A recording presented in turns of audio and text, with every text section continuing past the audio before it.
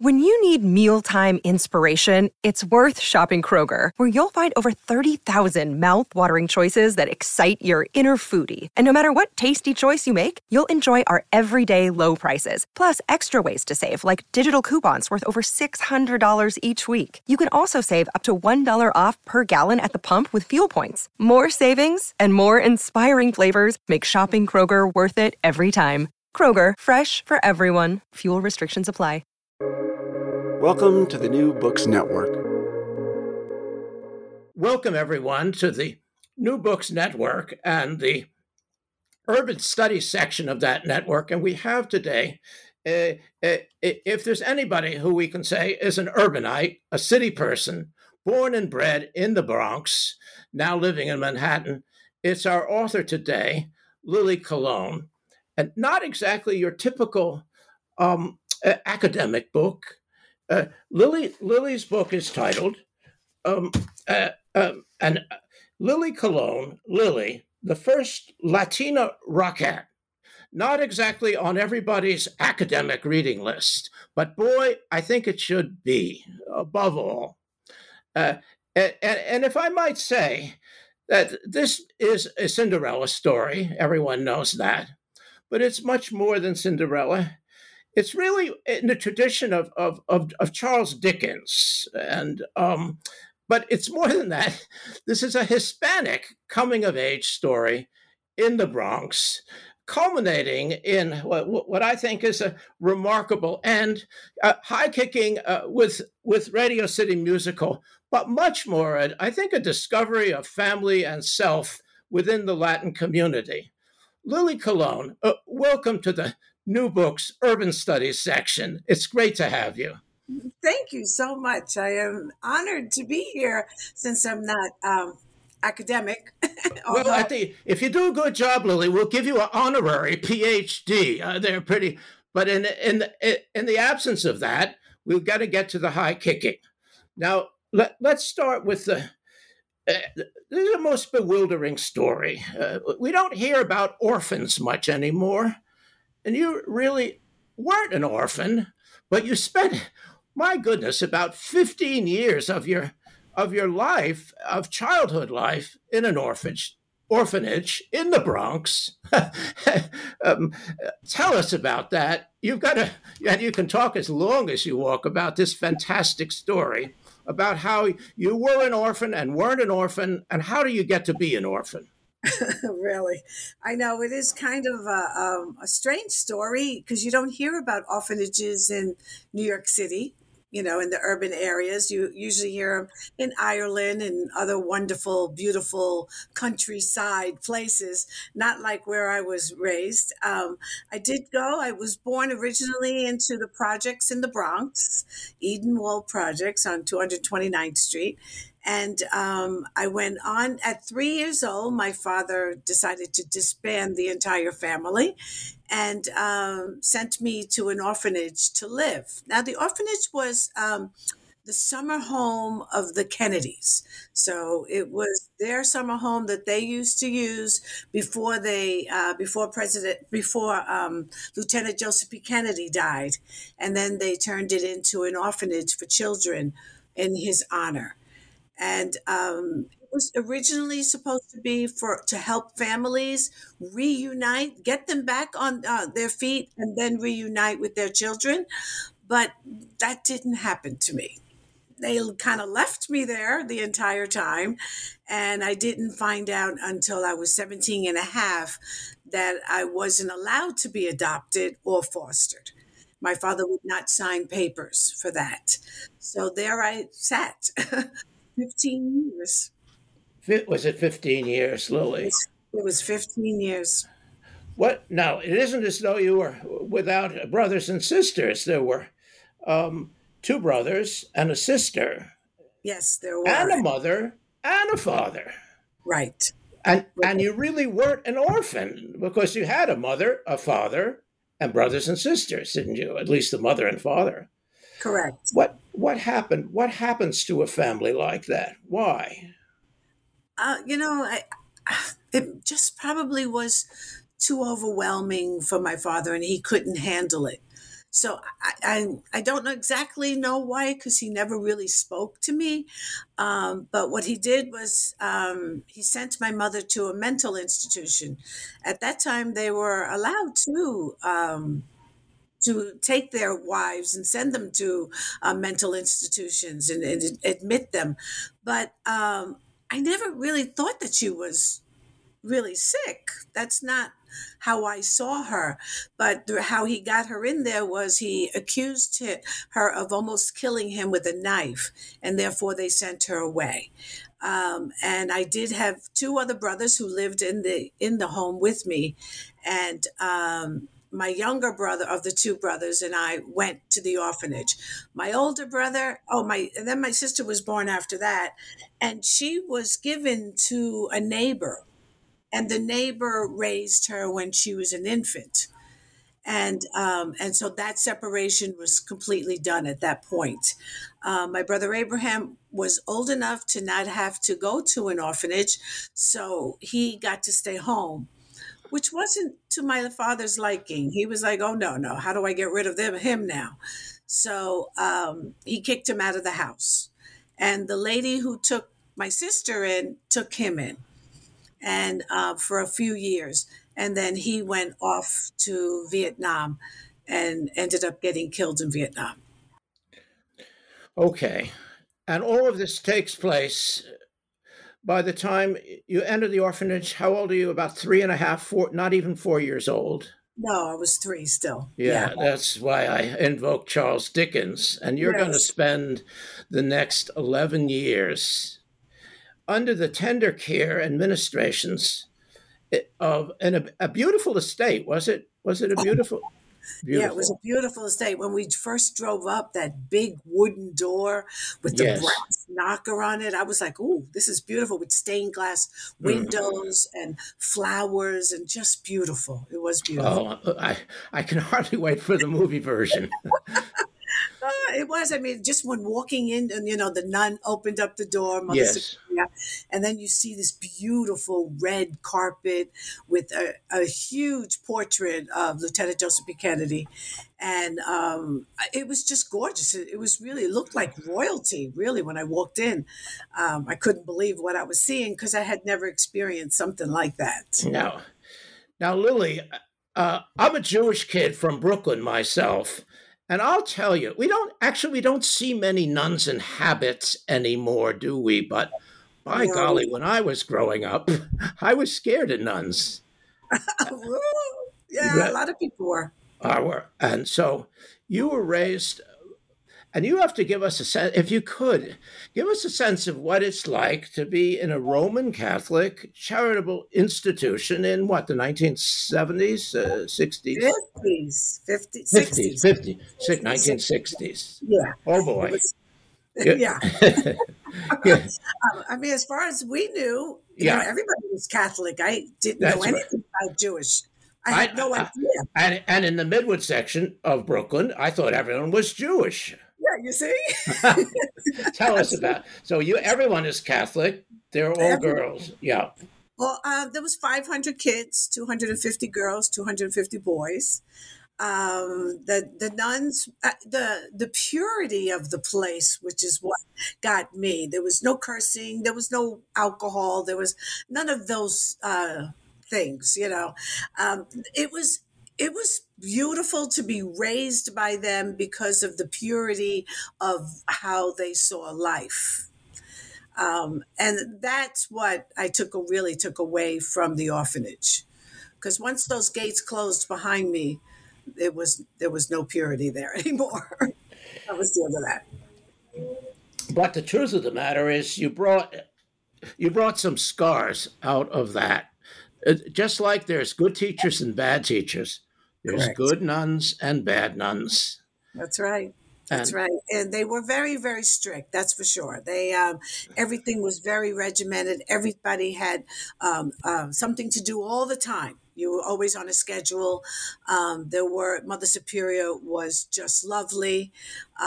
There was one nun that was really evil. She just did not like me at all for some reason. I don't know why. And she tormented me the entire time I was there. Right. So this is and and Lily, the food was not your good Puerto Rican food, was it? No. No, no, I went from rice and beans to meat and potatoes. Oh, I I could not, and even to this day, I have a problem with food. I don't really. The food there was so institutional. The mashed potatoes had lumps in them, and all of that. That I was like, I just couldn't eat the food. I did end up in the hospital at one point because I just really hardly ate. Yeah. Food, whatever. I'm not sure. One of the wonderful things about this book is it teaches you not only to be a great and successful dancer, but how to be a Puerto Rican, how to be. That is something you had to learn too, because the nuns really, well, they didn't care, did they? And maybe for good reason. There was no distinction, which I think today is actually more beautiful, because we were just orphans. We weren't black or white or Asian or anything like that. We were all orphans, and we never even spoke or thought about color or race or anything while we were there, which I think is a much nicer way to live, because now everything is so divided that I didn't see that growing up. That's so that was a blessing, was it? Was it Yes, not? I They think so. they didn't teach you much about how to cope with the outside world, with boys, with men, with menstruation, did they? With Oh anything? no, no. Oh no, No, no, no. no, no, no. None of that was ever spoken about, talked about, nothing. I did notice one girl, one of my good friends in the orphanage, her crying one day, and I was like, "Why are you crying?" And she said, "I'm pregnant and I have to go." And I went, "Pregnant? First of all, what is pregnant? Second of all, how do you get pregnant?"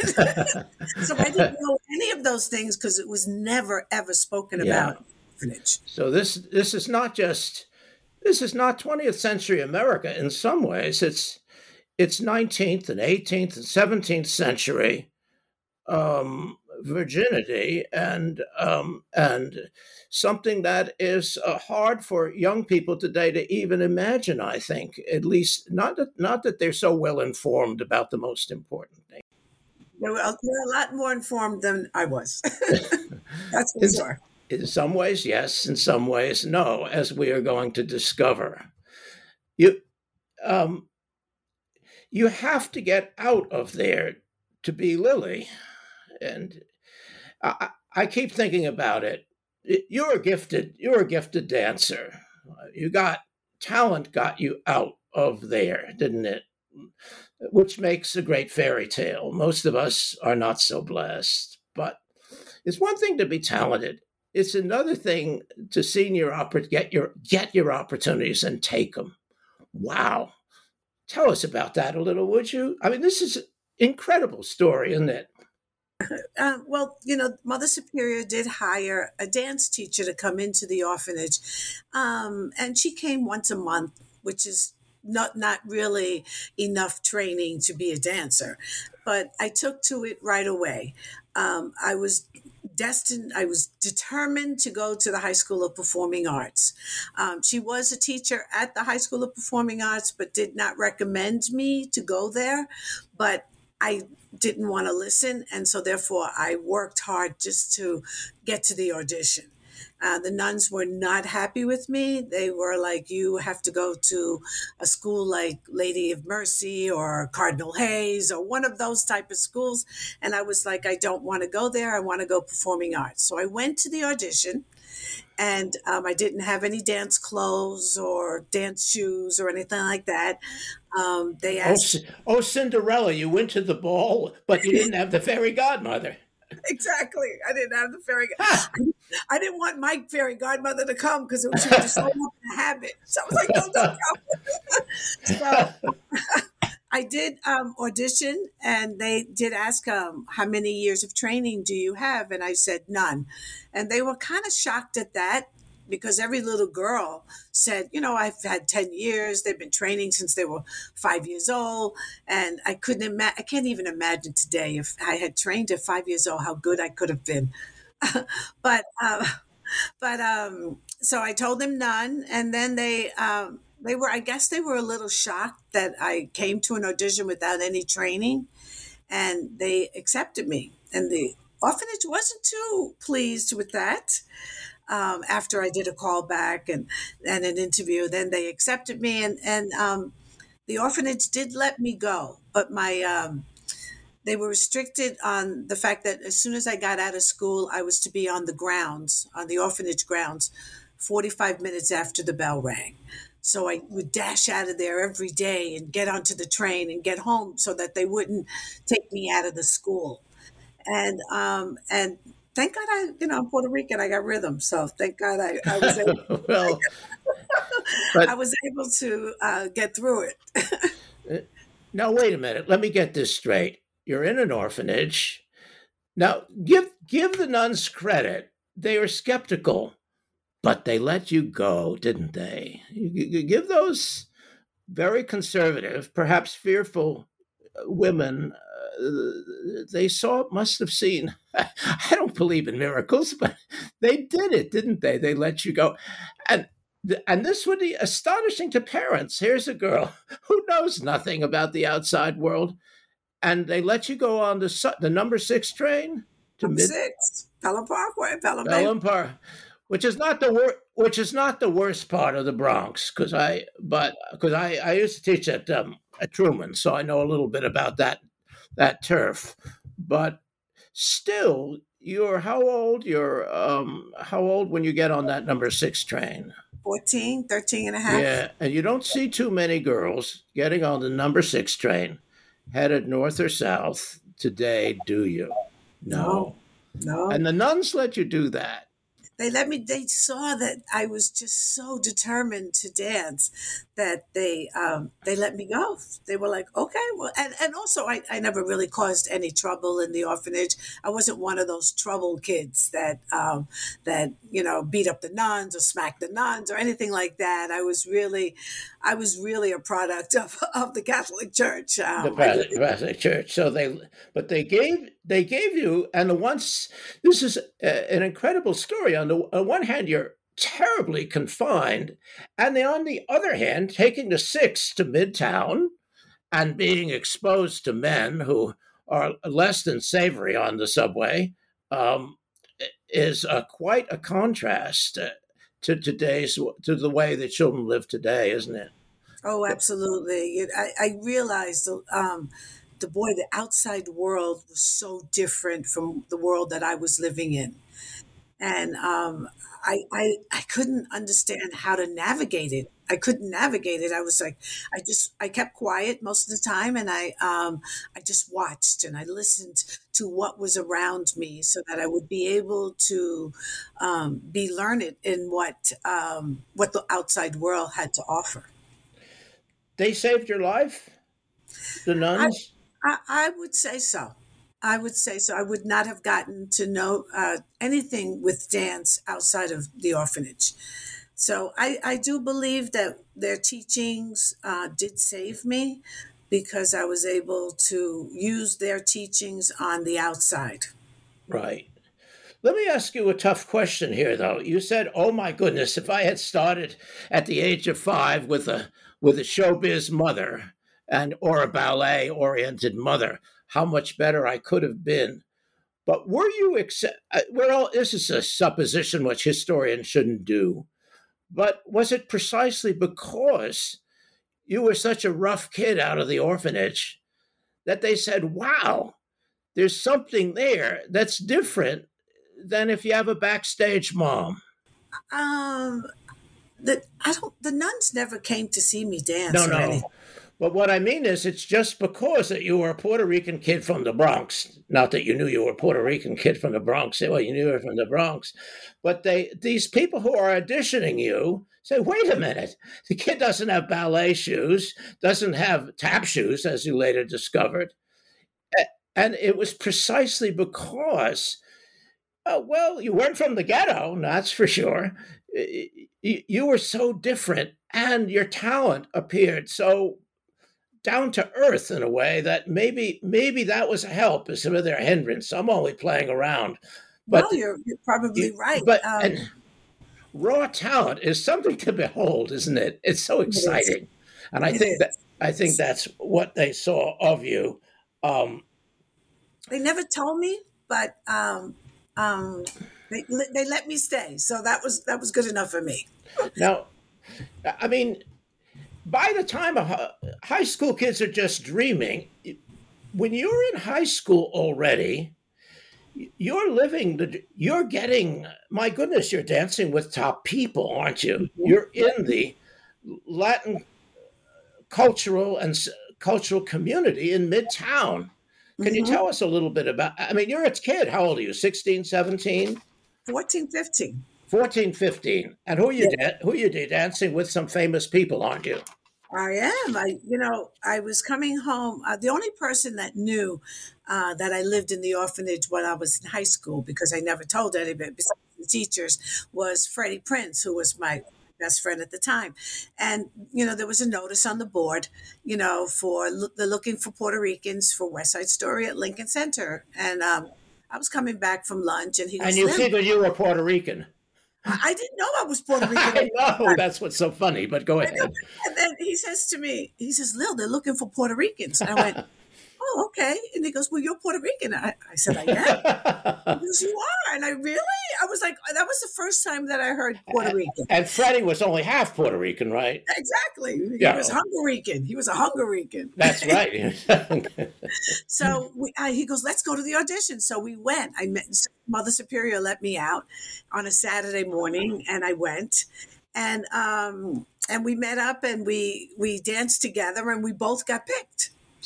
And that's when it started to hit me. Everybody that was in West Side Story at the time, they were all Puerto Ricans, all of them.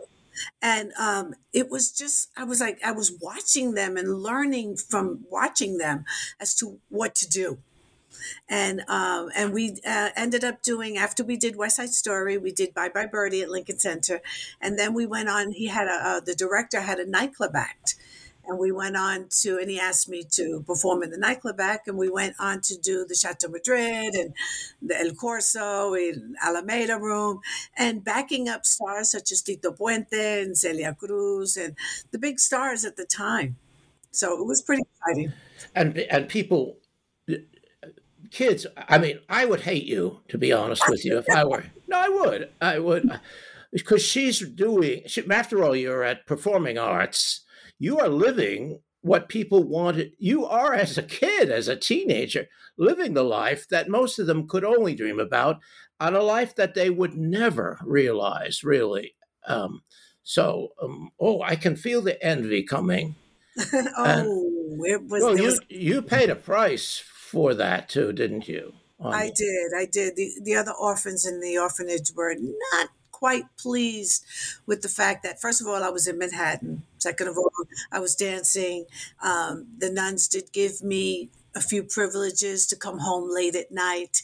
They said, as long as you, when you come in, ring the convent bell, and I'd ring the convent bell, and you would hear the chimes go off, and I was like, oh my God, it was so beautiful. And the nun would come down, and she'd let me in, and I'd go to my cottage, and then the girls were like, no, this is not. Why does she get to go out late and not we can't? So I paid a price with jealousy and envy and things like that. I didn't blame them because I understood, but the nuns were, they gave me my dream. They and gave. and just a thought.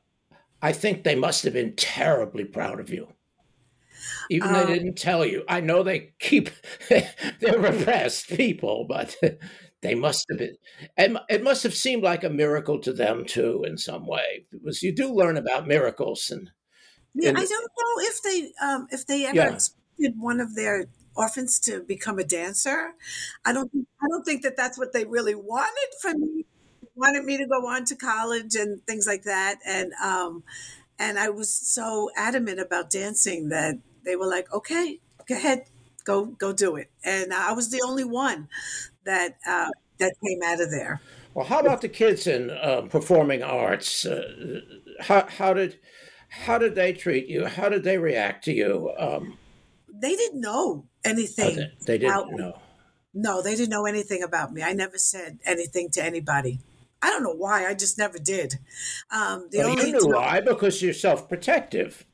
right? You're not a boast, because if you started boasting, Yeah, no, I'm not like that. no, no. But I just didn't. I was very. I noticed how different I was from them. I noticed what my lifestyle was so different from them. I didn't think that they would understand anyway. And I was just trying to survive most of the time. I was just trying to get through it and trying to learn more. And I didn't really care about the academics. I just wanted to dance. I wanted to make sure that that was what I spent most of my time doing and training.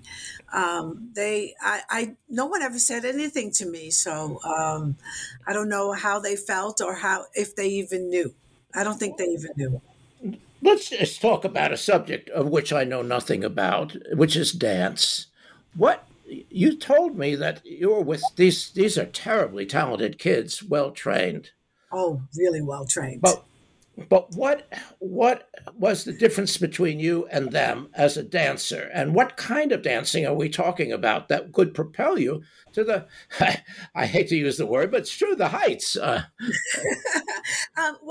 When my first ballet class, I walked in and out of the corner of my eye, I see this amazing dancer just twirling in the air and landing, and I'm like, oh my gosh, I'm taking class with him. They were all brilliant. They all had wonderful careers. I mean, wonderful, training and on to Korea. This guy, his name is George de la Peña. He ended up doing the movie for Nureyev as Nureyev. So that's how wonderful how Yeah. well trained he was.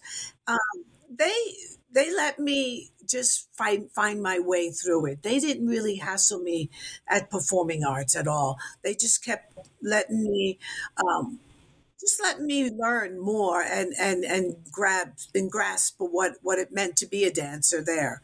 But I did a lot by watching. Could you have been a professional ballerina or ballet dancer? I could have been had that been my love, my dream. But it wasn't really my dream. My dream really was Broadway and jazz and Radio City. That was really my dream. I knew that the ballet I had to have ballet in order to be able to accomplish that. But I didn't think that I started early enough to be a ballerina. When you go to a good, do you go to ballet? You ever watch it? Is it? What do you think? What goes through your head on a good Balanchine or whatever? The beauty, the beauty of it, the beauty. That's what you don't see in the inner cities a lot. You don't see the beauty. You don't see the beauty in the projects. There's no beauty. But when I saw the beauty, and I was like, well, it's such a perfect world. The dancer gets the male lead and she marries him and they live happily ever after. It's all of that type of story. And that's the part that I thought my world was so chaotic. So nothing worked that you go to a ballet or you go to a Radio City Music Hall show and you see everything just works and it's perfect. And I longed for that perfect world. Well, you didn't get perfection, but you got there. But it did take a while, didn't it? Oh yeah, it took a while. It took a while, but that's okay. It's not where you start; it's where you finish. That's right. That's right. I want to talk. There's so much to discuss here, but one of the things is about becoming. Are you Puerto Rican? Are you Latina? What do I call you, lady? And what do you want to be called? And how do you think when you wake up? How did you become a Puerto Rican? Just by blood, I think. Well, the food. You always like the food, right? Oh, Okay. you give me not the beans because I'm not really crazy on beans, but give me that rice and that fried chicken and the totones and the plátano maduro and the café con leche and all of that stuff. I love that food to this day. That is my one meal that I would I would want. But my mother and father were Puerto Rican, and they are buried in Puerto Rico. So and I do remember a lot of it before I went to the orphanage.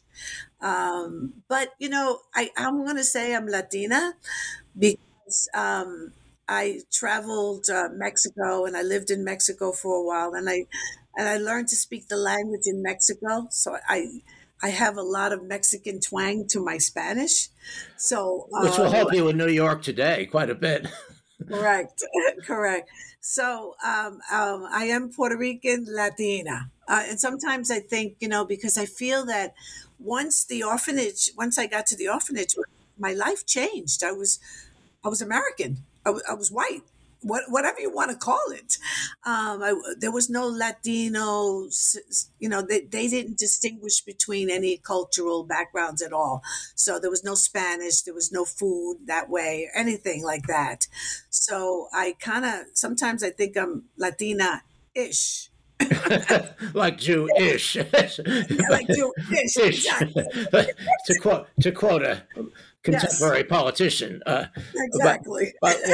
what struck me was an amazing story. You got a nice gig in Mexico, didn't you? Oh, it was pretty nice. You were a star there. I was. I got to do so many wonderful things. I did a movie and a lot of television and a lot of nightclub and theater as well.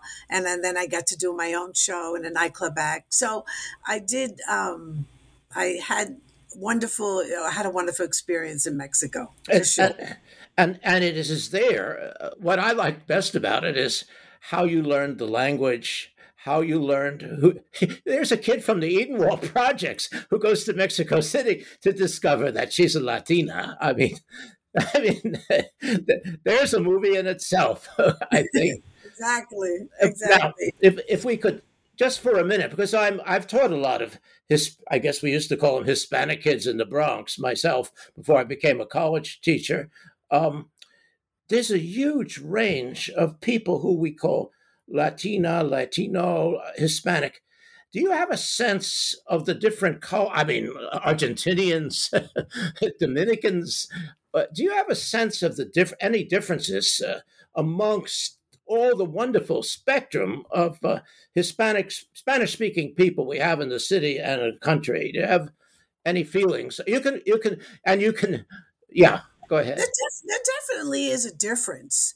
Growing up, I did hear a lot that the Cubans hated the Puerto Ricans, and I was like, and I'm like, really? Why?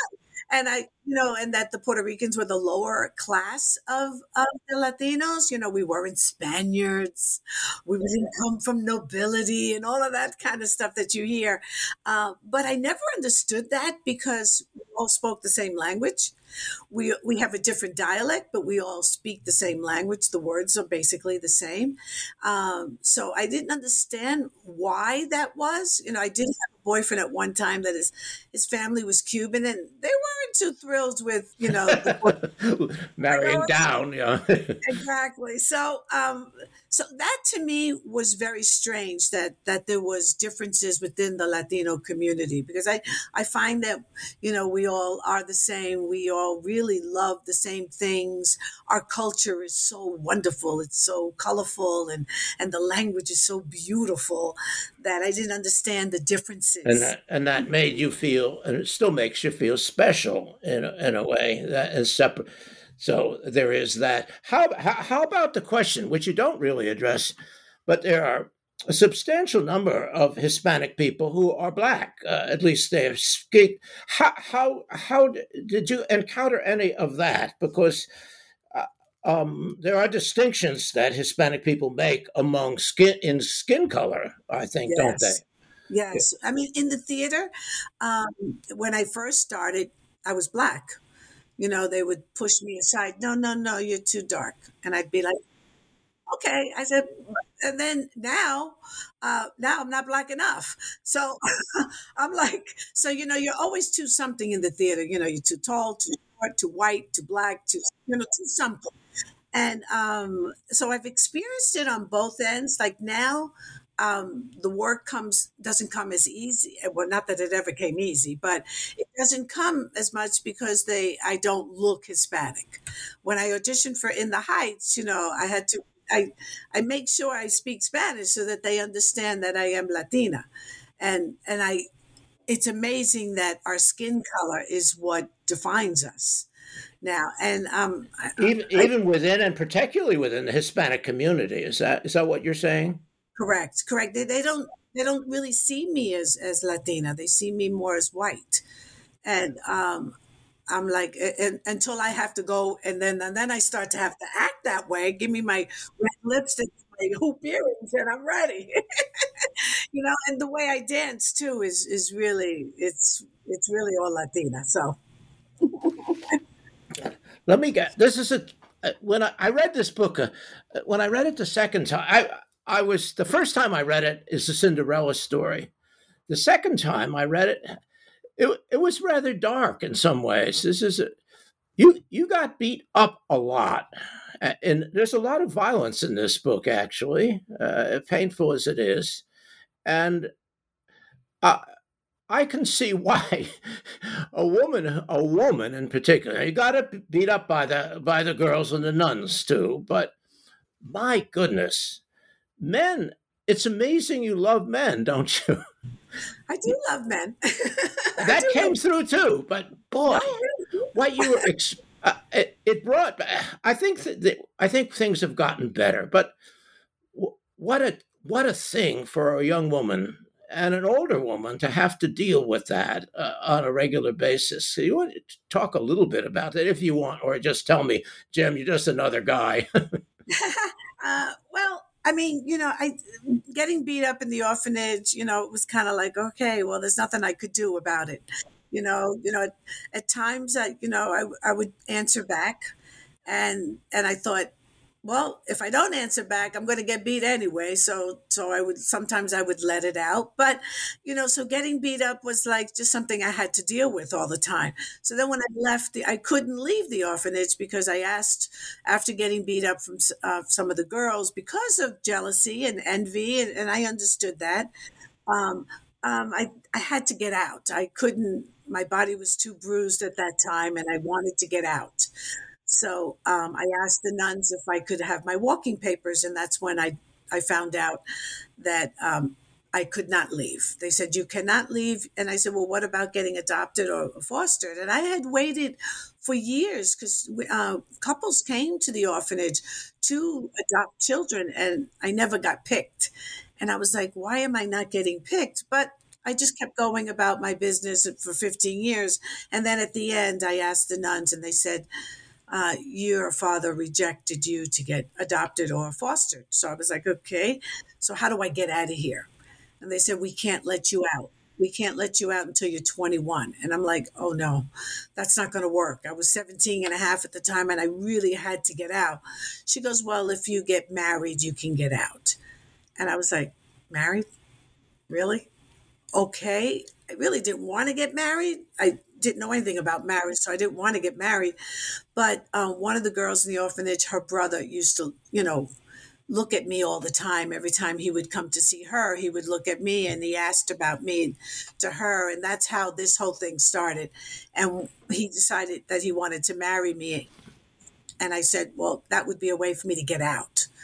So I don't think you were the first woman in human history to make that decision. Probably not, right? Although I felt like I'm the only one that made that decision at the time. Of course, you get away through marriage. So the nuns were like, if you get married, then we will release you. And I said, okay. So I had to get out. I was a senior in high school. I had to get out. So then finally, I got married to him, and I didn't realize what I was getting into. And then I ended up in a domestic abuse situation with him. And, when there's a girl that's on the stage, especially in skimpy costumes, they tend to look at you on a totally different level than than just the normal girl that dances. Not you're like this icon a lot to them, to men, and they don't really see you as anything else but that icon, and they fall in love with that. They don't fall in love with you. And he didn't want anybody else to have me. And so he beat me. I don't know why he beat me. Why don't you beat somebody else? But why me? But he beat me on a consistent basis. And then I had to figure out a way to get out of that. And then I knew, and then one day he beat me and a neighbor came out and screamed, you're going to kill her one day. And somehow that hit me. And I went, you know what? He is. If I don't get out of this, he's going to kill me. So one day I just snuck out and grabbed my dance bag, didn't take anything else, grabbed my dance clothes and took off and never went back. And that was it. But you've experienced the irony of this story in some ways is, and you described it, this man who's terribly jealous and sees you as a sex object, and yet, let's be honest, you are presenting the kind of dancing you were doing. Men looked at you, and women looked at you too, as a beautiful object. And it is, look, you are a beautiful object, but you objectify men particularly. And so, on the one hand, you're beaten because. And abused, and it wasn't just there were guys feeling you up all the time, and terrible, right? We're only just confronting that now. But on the other hand, in some way, shape, or form, it's not just you're a talented dancer. You have a good body. Hmm? I know I'm speaking. It'll probably get me canceled, but I'm tenured, and now I'm out to pasture anyway. But it's true. You know what I mean? Yeah. They do. They see you as that sex object, and you don't think of yourself as that. No. You're just dancing and having. Yeah, but I do. And you came through it all. A couple more things. You're a talented person. And I think all along, though, you were willing to trade your talent and your fame at times for a happy home which you didn't have for a long time, and you even got involved with that crazy dentist on the theory that you might have a happy home in Brooklyn. I thought I might. You thought, well, we all hope for that, but you did pull it off in the end, I guess, to the extent that one can pull off anything. We're not living fairy tales, but it is remarkable that through all that, through the strains and tensions, that you were able to keep your eye on that stability that you had never had before, and in spite of the fame, because I can only imagine that the fame was a great distraction too, was it? Yes, it definitely is, because it's hard to build a stable foundation when you're traveling throughout the country and meeting different people, and then they don't see you as a mother or as a housewife, or they don't see you as that. You're not looked at as that. And yet you manage somehow or other to keep that in mind all the way through. And yet it seems to me maybe what almost saved you as becoming just a housewife was a dance, wasn't it? It was always there. It's always. It's still to this day.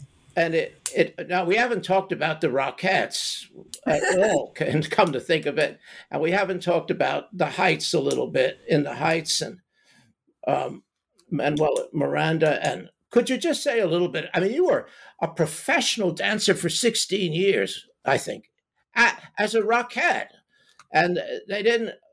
Can you tell what is it? I mean, I hope my granddaughters are listening or will. I didn't watch the Rockettes. I watched the faces of these little girls watching Oh. what a thing! What is it like to be a Rockette? And does it get boring? I mean, what's the deal? Um, I mean, if you, I mean, I did up to 6 shows a day. I did 300 kicks a show, up to 6 shows a day, up to 33 shows a week.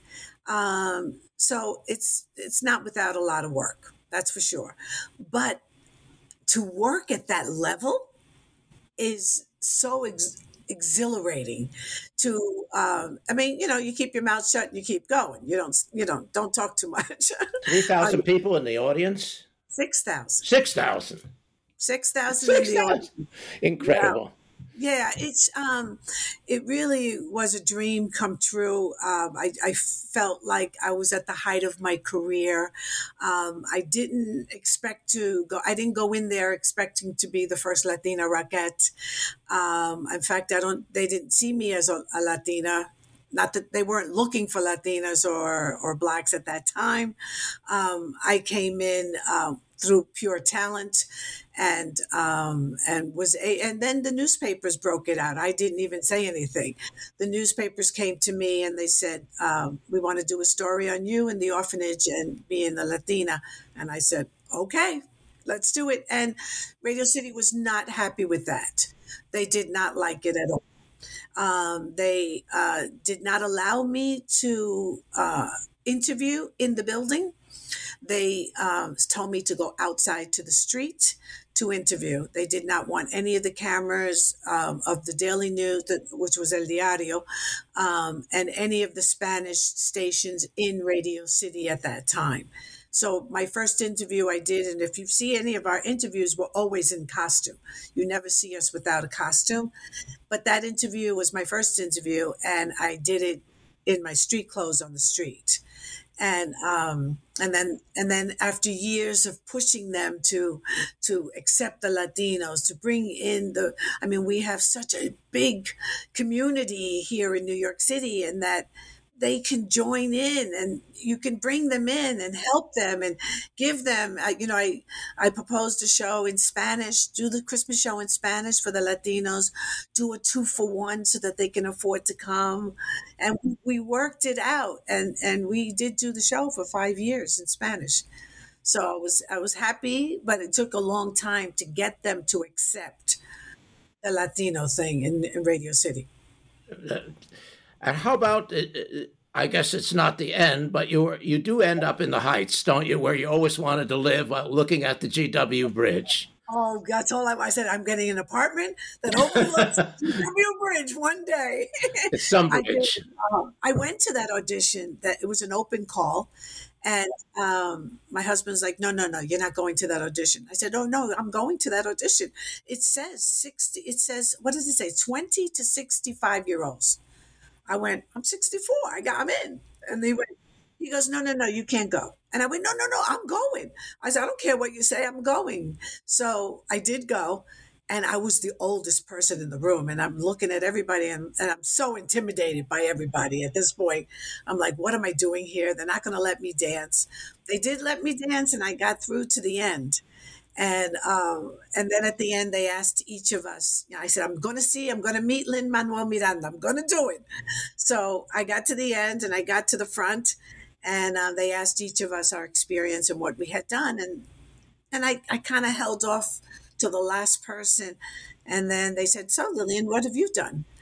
And I rattled off all my resume. And then at the end, I said, I'm the first Latina Rockette. Well, the room went crazy. Everyone was screaming, we want to be like you when we grow up. I was like, all right, wait a minute. Don't get crazy. But we want to be like you. You've opened doors for us, and just accepting and loving. And I was like, please don't get fooled by my blonde hair, because I do speak Spanish. Déjame decirte que yo hablo español. So then I started the Spanish, and they were like, oh my God, she really is Spanish. And they came over to me, the directors, and they were like, you are the reason we do this story, because you are the one person that got out and did it. And I was like, oh, thank you so much. I wish I would have had one of those lead roles. I could have done one of those too. But I ended up, my first day of rehearsal was in Brooklyn at 7 a.m. And I walked in and there was nobody my age. And I was like, something's wrong. Maybe I'm in the wrong room. So I went to the choreographer. I said, am I in the wrong room? And he said, no, that's the room. And I went, are you sure? Because are you doing a senior citizens combination or what do you do? And he goes, no, you're going to do that. I said, I am. I mean, I knew how to do it and I could do it, but I was just shocked that they wanted me to do it. So I ended up staying all day in rehearsal. And I noticed that some people knew the combination. I was like, why do they know it and I don't know it? What's going on? And because I pick up pretty quickly. And they were like, oh, we came yesterday. I was like, oh. So they had already had a day of rehearsal. So they knew the combination. I came in on the second day.